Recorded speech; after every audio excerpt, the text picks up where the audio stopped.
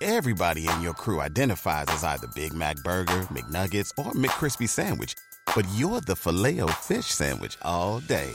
That crispy fish, that savory tartar sauce, that melty cheese, that pillowy bun. Yeah, you get it. Every time. And if you love the Filet-O-Fish, right now you can catch two of the classics you love for just $6. Limited time only. Price and participation may vary. Cannot be combined with any other offer. Single item at regular price. Ba-da-ba-ba-ba. All you need is a few minutes to start your day off with something historic when you listen to the This Day in History podcast. Every day there's a new episode for you to listen and learn about what happened that day way back when. So listen and subscribe to This Day in History wherever you get your podcasts. That's This Day in History wherever you get your podcasts.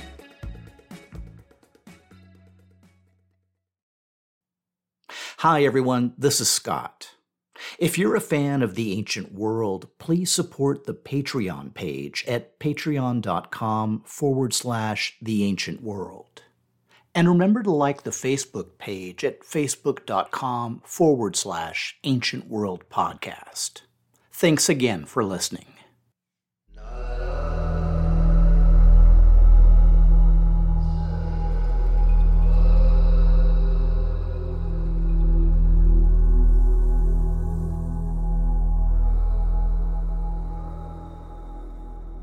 The Syrian rebels weren't the only ones vibing on the historical resonance. As historian Mordecai Kogan notes, the legend of Karkar was very much on the minds of the scribes of Sargon II, and therefore likely of the king himself, when they wrote the account of the battle, or at least of its aftermath. And there was a fair amount of consistency between the two rebel coalitions. In both 853 and 720 BC, the largest contingents likely hailed from Hamath, Damascus, and the former territories of Israel. The 853 battle took place in the wake of Shalmaneser's conquest of northern Syria, so few northern kingdoms were able to take part. 720 differed in including the forces of both Arpad and Patton.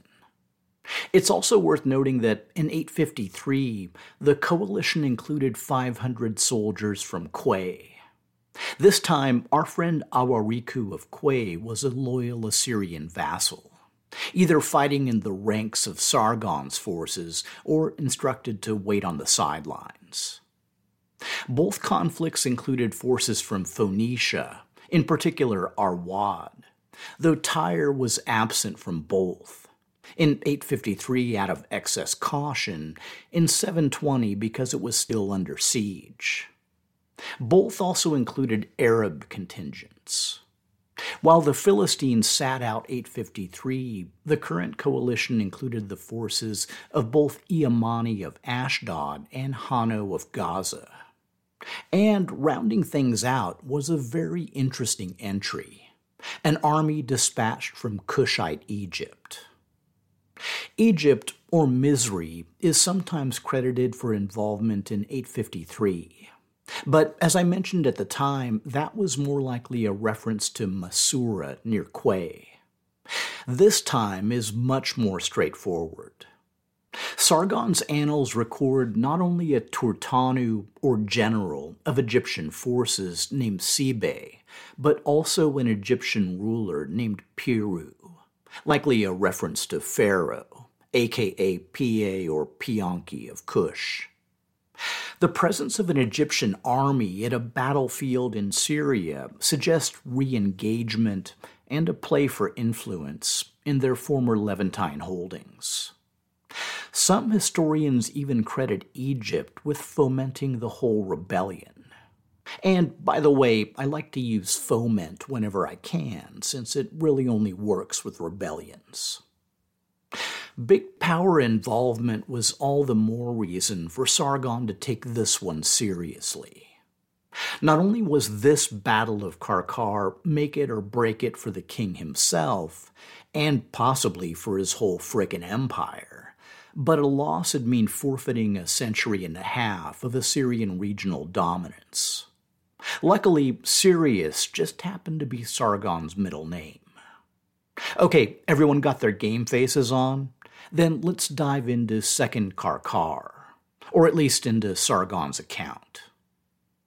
The king recorded that Yaubidi from Hamath, a commoner without claim to the throne, a cursed Hittite, schemed to become king of Hamath, induced the cities Arwad, Samira, Damascus, and Samaria to desert me, made them collaborate, and fitted out an army.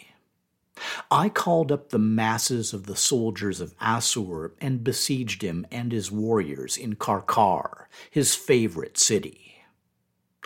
And if you're like me, here's where you're hoping for the nitty-gritty details of the back and forth with this huge, evocative Syrian coalition. But Sargon pretty much cuts to the chase. I conquered and burnt the city of Karkar. Yaubidi I flayed alive. So, light on details, but I think we all get the gist. Kogan adds that in the battle's aftermath, Hamath was converted into an Assyrian province and placed under control of a eunuch governor, following a practice that had become standard under Tiglath-Pileser III. In addition, fighting units from Hamath, composed of those who had survived the battle, were enlisted into Sargon's royal guard. Sargon describes them as a contingent of 200 chariots and 600 men on horseback, which is a bit of a new and interesting spin. Also, as I mentioned last episode, sometime shortly after this victory, Sargon deported all those who'd opposed his coup, some 6,300 Assyrian nobles, and resettled them in Hamath. From there, Sargon continues that I then besieged and conquered Samaria, and led away as booty 27,290 inhabitants of it. I formed from among them a contingent of 50 chariots for my royal corps, and made the remaining inhabitants assume their social positions. I installed over them an officer of mine as governor, and imposed upon them the tribute of the former king. This conquest is why Sargon sometimes gets credit for the ultimate destruction of Israel. But really, Shalmaneser's 3-year siege did most of the heavy lifting.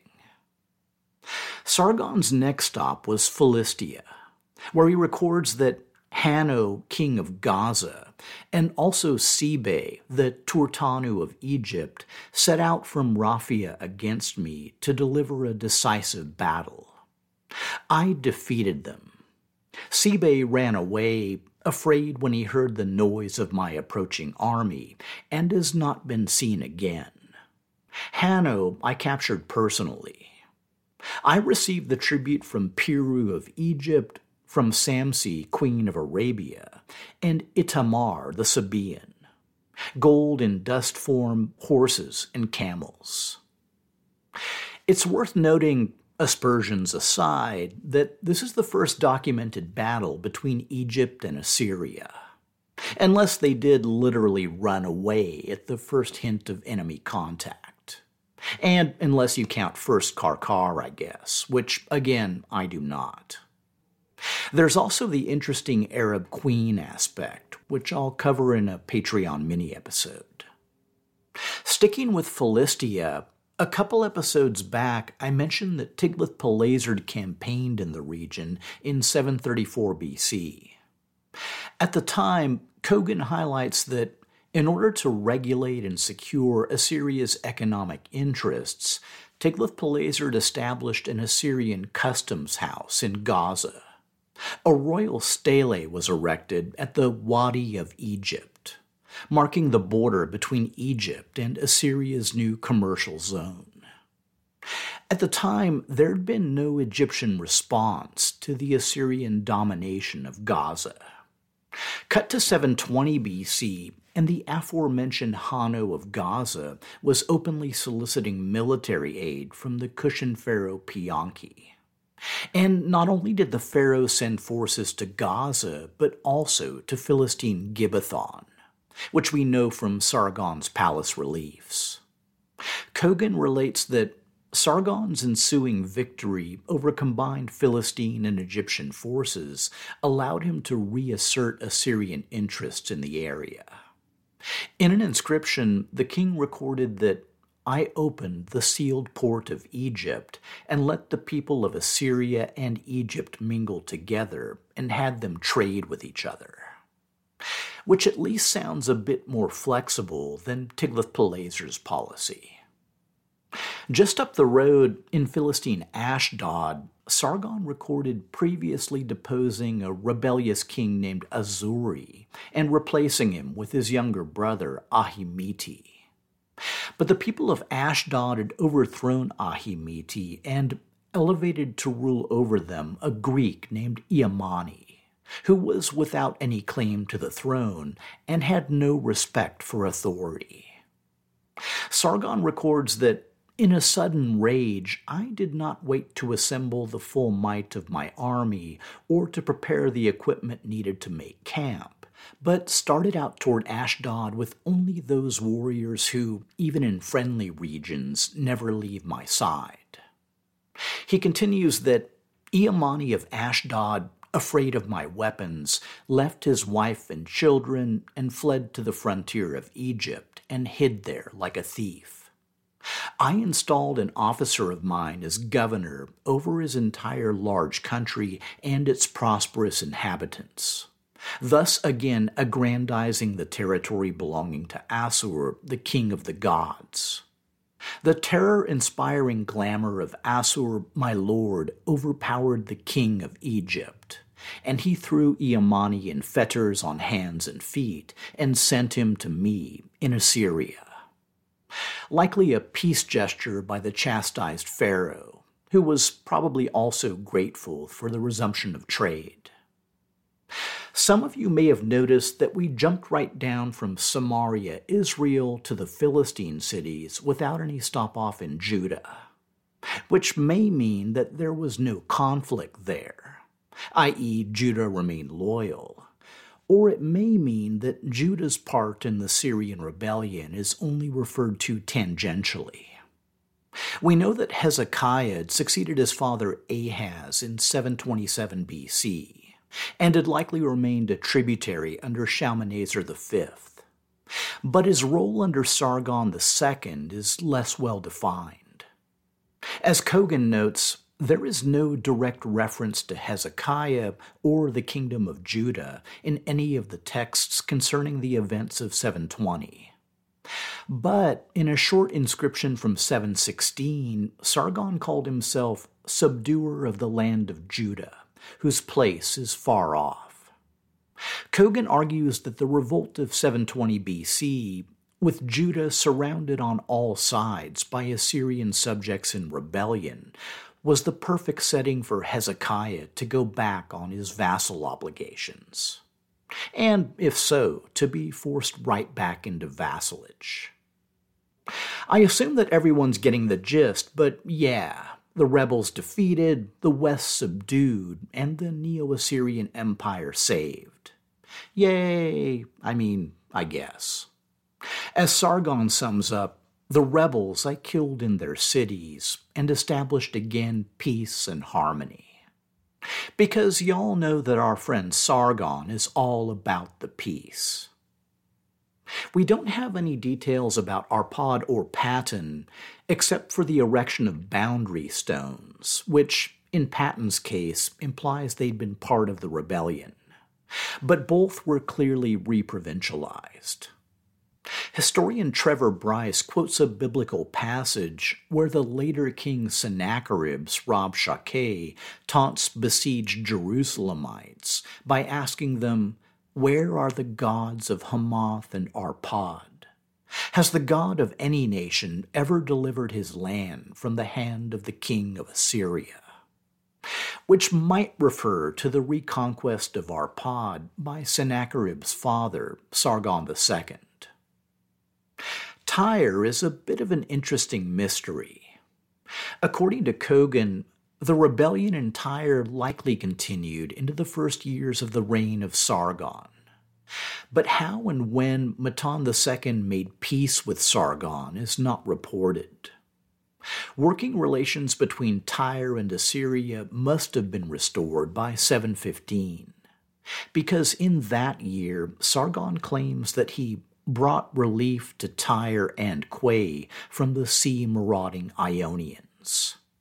After which, as far as we know, there was no more trouble with Tyre. The following year, 719, Sargon turned his attention to the lands of the upper Euphrates. There's no record of either Pisiri of Carchemish or Muwatalli of Kuma joining the rebellion. But the kingdom of Malachia was another story. After siding with Urartu back in 743, the kingdom had remained an Assyrian vassal through the rest of Tiglath-Pileser's and likely Shalmaneser's reign. But in 720, their current king Gunzianu had joined the Syrian revolt.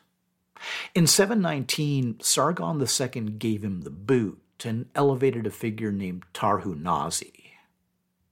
The next year, 718, Sargon was forced to deal with events in central Anatolia.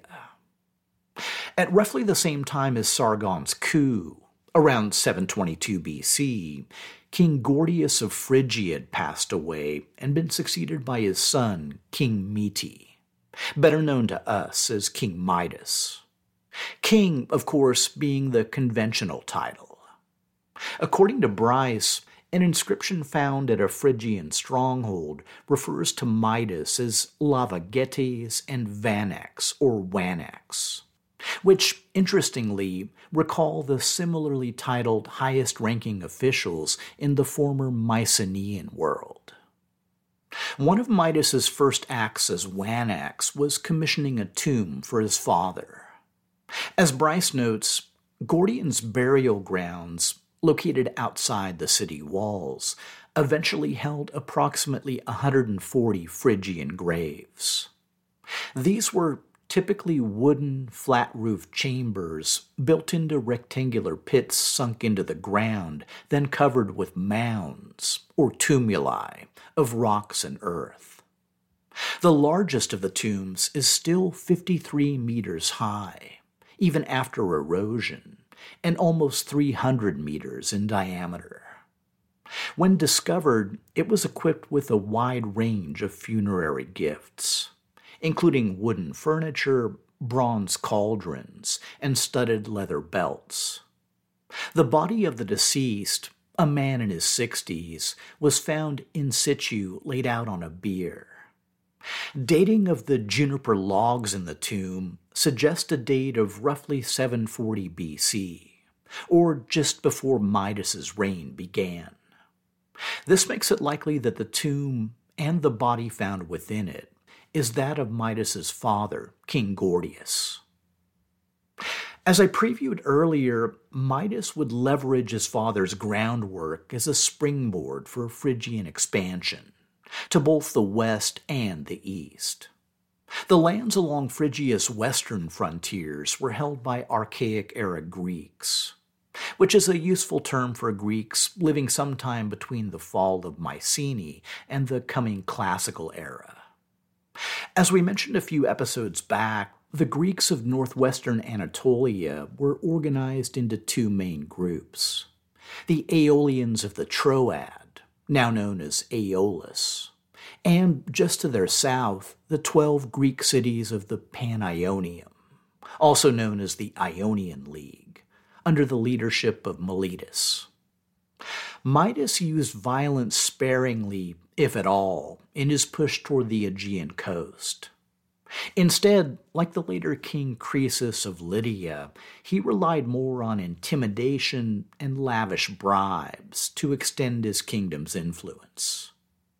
Which brings me to a fat digression I've just decided to make, so please find a comfortable chair. So, I discussed way back in episodes C2 and C4 that any historical basis for the Trojan War likely stems from an early 13th century conflict between Muwatalli II and Piyama Radu, combined with an early 12th century Sea Peoples raid on Walusa. Over the centuries that followed, a whole cycle of stories based on a half-remembered amalgam of these events were circulated orally in both Ionia and the Greek mainland by poets. Until sometime around the time of our story, the late 8th century BC, a figure named Homer distilled some events from this Trojan war cycle into a super obscure work called the Iliad. Yeah, I know, you've probably never heard of it. And yes, I'm aware there was no Homer, blah blah blah, but it's also kinda possible there was. Either way, it doesn't really affect my point, which is that for some reason, the Phrygians were given a role in the Iliad as Trojan allies, even though they totally weren't even a thing until right about now. The Greeks also developed a later legend about King Midas, especially his love for gold, with everything he touched turning into it. In another Greek legend, Midas was punished for his decision to favor Pan over Apollo in a musical contest by being endowed with a pair of donkey ears. Bryce suggests that some aspects of the real Midas's character may lie behind the figure of legend. A wealthy foreign ruler who bought his way into Greek culture may have led to his Greek portrayal as a barbarian king obsessed with gold and with horribly questionable judgment. The later Lydian king Croesus was assigned a similar reputation. So, just to bring it all home, Bryce proposes that since Midas was quite possibly a contemporary of Homer, or whoever really wrote down the Iliad, the Phrygians may have owed their anachronistic presence in the work to some sort of financial patronage bestowed on the poet by Phrygia's king. So, put that in your marsh reed and smoke it. In the East, Bryce relates that under Midas, Phrygian power extended eastwards across the Halys River into what had been the heartland of the old Hittite kingdom. A Phrygian settlement was established on the site of Hattusis, indicated by the architecture and ceramic ware of the period, and by the establishment in the city of the cult of the Phrygian mother goddess Cybele. Other former Hittite settlements that the Phrygians occupied within the Halys Basin included Gavur Kalesi, Topeka, and the sacred city of Erinna. None of these became major Phrygian settlements, but they marked the progressive expansion of Phrygian power eastwards, right up to the northwestern borders of the kingdoms of Tabal, which, for Assyria and their vassal of Quay, was really the heart of the problem. As Bryce lays out, from Sargon's point of view, control of Tabal was of great strategic importance, since it provided a buffer between his subject territories further east and the territorial ambitions of an expanding Phrygian empire. From the Phrygian point of view, control of Tabal was equally important, to counter the fear of an ever westward expansion of an ambitious Assyrian king. Squeezed in the middle were the kings of Tabal, who found themselves in the predicament of having to decide which power it was in their best interest to support, then faced the consequences of whatever decision they made.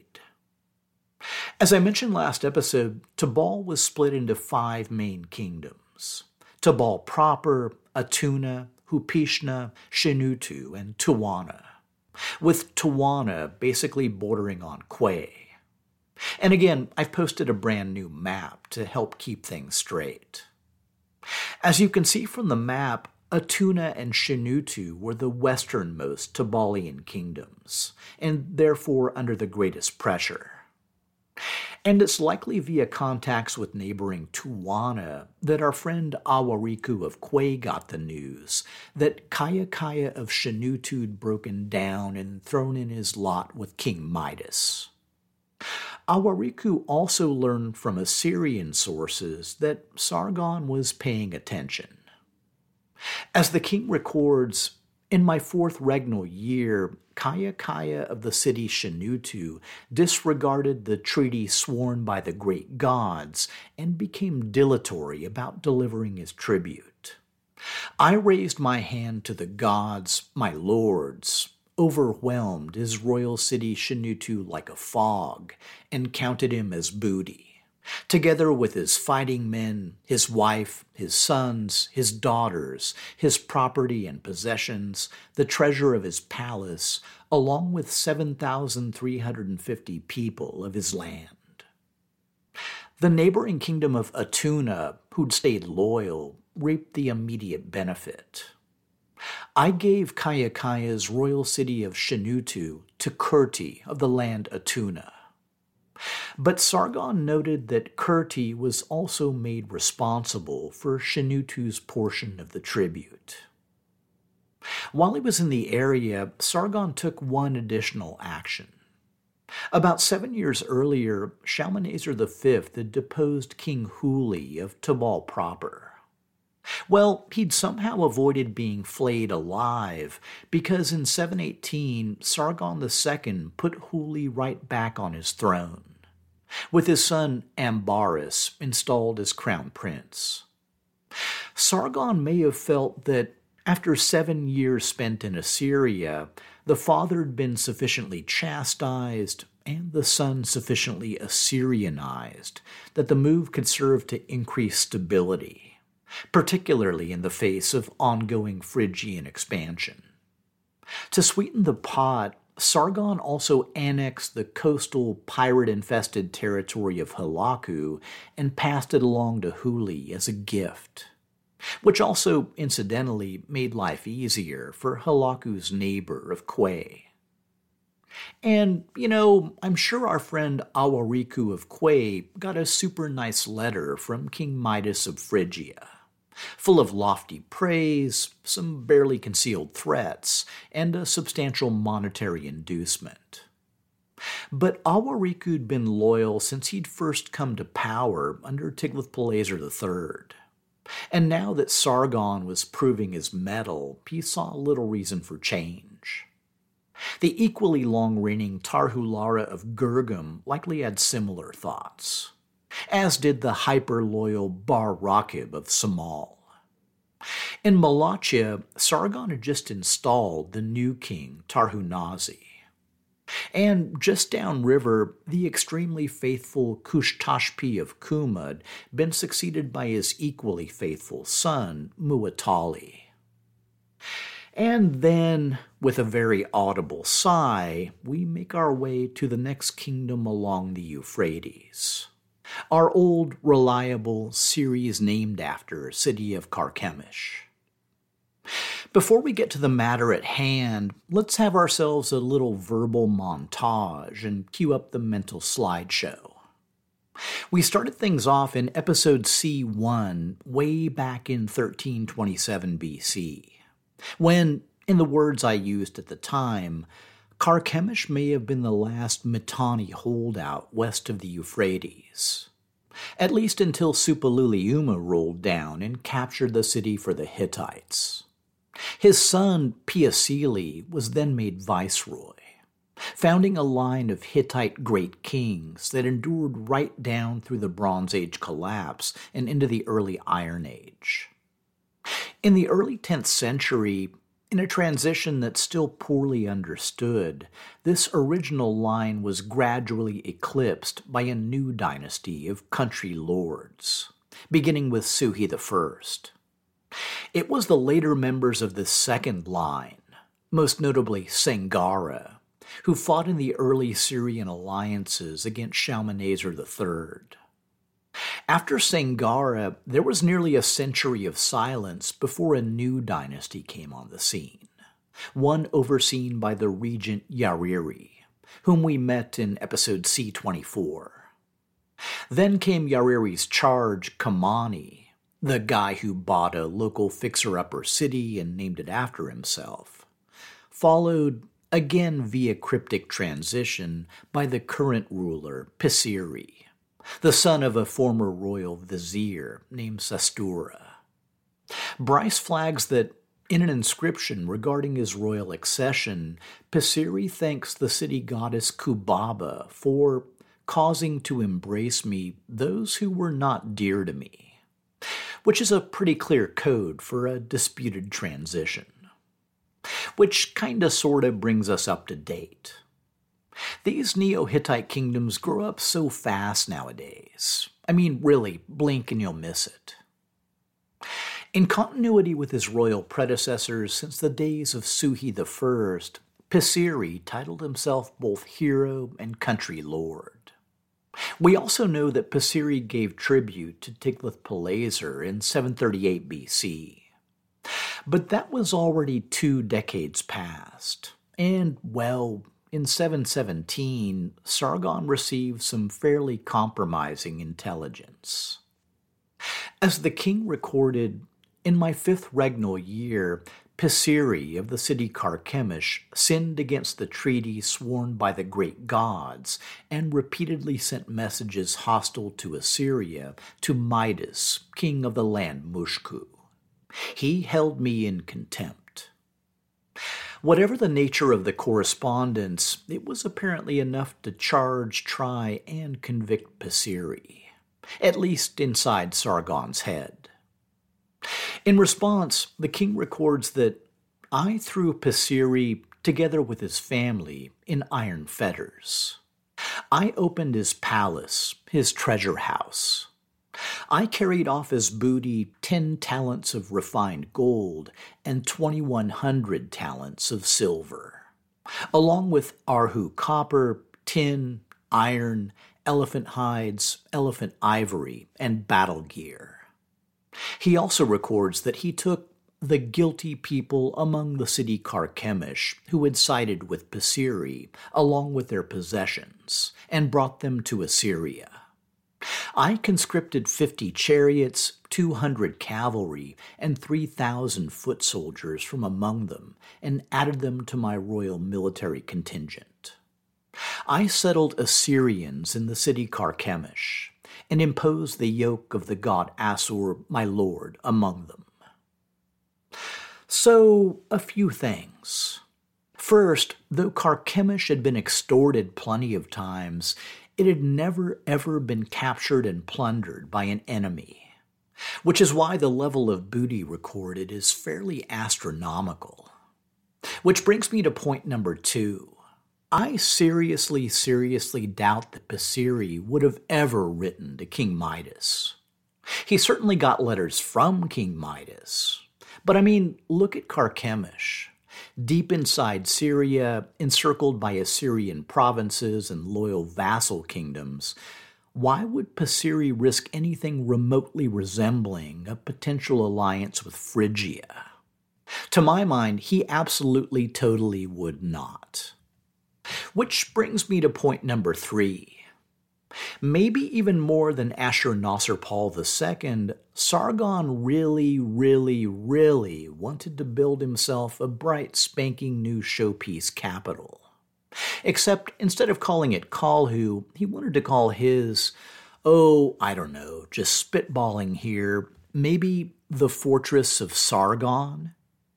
But coming up with the funding may have been tough in the wake of his recent coup. So I think he ginned up a flat-out lie and dared anyone to call him on it. Regardless of its justification, it's undisputed that the conquest of Carchemish was directly responsible for funding the construction of Dur Sharukin, on which work began, coincidentally, in the same year Carchemish was taken. According to historian Niccolo Marchetti, over the next decade, Sargon adapted the royal palace, originally built by the country lord Katua, to make it his own. A baked brick from the revamped structure marked it as the Palace of Sargon, king of the world, king of Assyria. The courtyard was repaved in a new design, and the internal stone palace reliefs were removed or covered. Which is ironic since, a century and a half earlier, those same reliefs had inspired Ashurnasirpal to adopt the approach at Kalhu. which became the template for all Assyrian stone palace reliefs right down through the end of the empire. A recent article by Marzia Kavariani and colleagues highlights Sargon's installation of botanical gardens at Carchemish, as well as the on-site performance of ritual ceremonies usually reserved for the capital.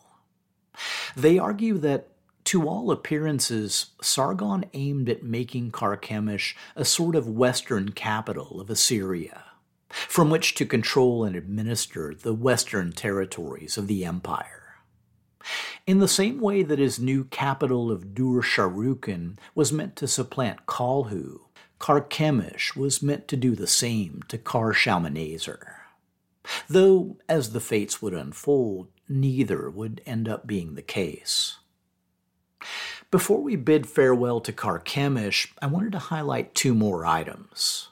First, after the conquest of their empire in 605, Assyrian remnants regrouped in Carchemish, tried to enlist the aid of Egypt, and made their last stand against the Medes. So Carchemish is also technically the spot where the Assyrian Empire died. After which, the site lay untouched for the next few millennia, until, in the early 1900s, it was excavated by a team that included both Leonard Woolley, the future excavator of Ur, and T.E. Lawrence, the future Lawrence of Arabia. There's an amazing picture of the two of them flanking a Neo-Hittite slab. I'll post it for you. So, full disclosure, I originally planned to wrap the series with the fall of Hittite Carchemish, since I started things off with the Hittite conquest of Carchemish. But along the way, I decided that there's a bit more story I wanted to tell, and also a little something new I wanted to try with the final episode. So, lucky for you, you get 2 more full episodes. Next time, it's back to the kingdom of Urartu, to look at developments since Tiglath-Pileser's last campaign and pave the way for Sargon II's most famous accomplishment: the Assyrian conquest of Musasir, stronghold of the Urartian god Haldi. Next time on The Ancient World.